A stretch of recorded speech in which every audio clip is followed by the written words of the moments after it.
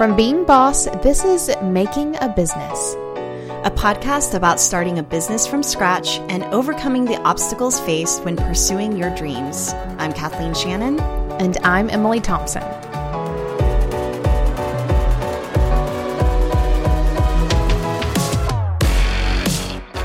Hello, bosses. Welcome back to Making a Business. We're here for season 2 of this podcast that is sharing my journey of starting a new retail and maker business, Almanac Supply Company, from the very beginning. We so appreciate all the wonderful feedback we received after the launch of season 1 of this podcast.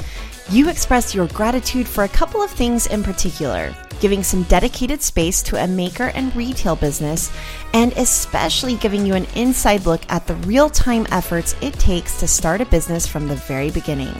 The processes, the fraudy feelings, the struggles, all of it.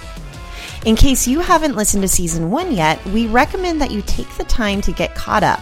But first, for a quick recap, here's what we talked about during that season. First, we dove into why it is that I decided to start a new business, including my big vision and goals. Next, we dove into how I went about making time in my busy work and life to start a new business, and how it is that I began structuring roles and duties between my partner and me so we could get it all done. We also spent some time discussing how I actually set up the business, from the time I decided to make it happen to launching the website and making our first sales. So we're back to give you more with season 2. At the beginning of recording this season, Almanac Supply Company was in its 7th month of business, and so much had changed.